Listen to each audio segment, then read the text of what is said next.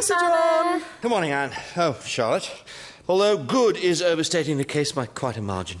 What's happened? Well, it seems the financial world's in chaos. Property prices are collapsing faster than a binge drinker on a Saturday night in Guildford. At this rate, the castle will be worth less than an MFI wardrobe.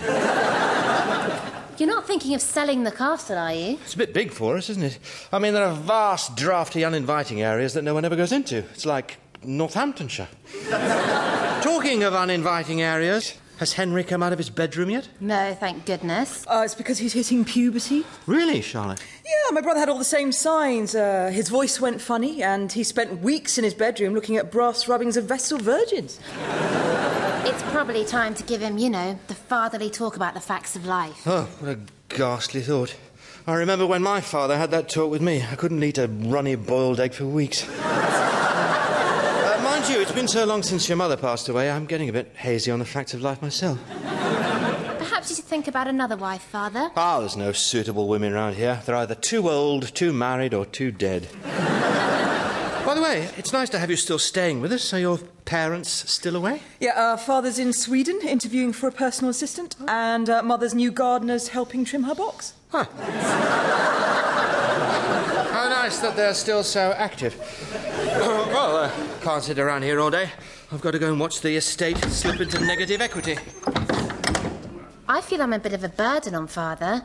He's so keen for me to find a husband. Well, you're too picky. He does introduce you to enough suitors. I don't see what's wrong with them. That's because you don't have any standards. Yeah, well, the good thing about not having any standards is you can't let them slip.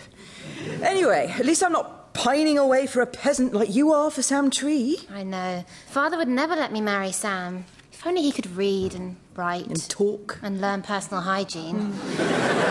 Basically, he's just a couple of brain cells attached to an incredibly fit body. Perfect, really. Absolutely. Poor Father. If he can't marry me off, the least I can do is earn some money to help him. Well, how do we do that? Get a job. A what? Let's go and have a look at the classified ads. Oh, yay, oh, yay. Morning, Lady Anne.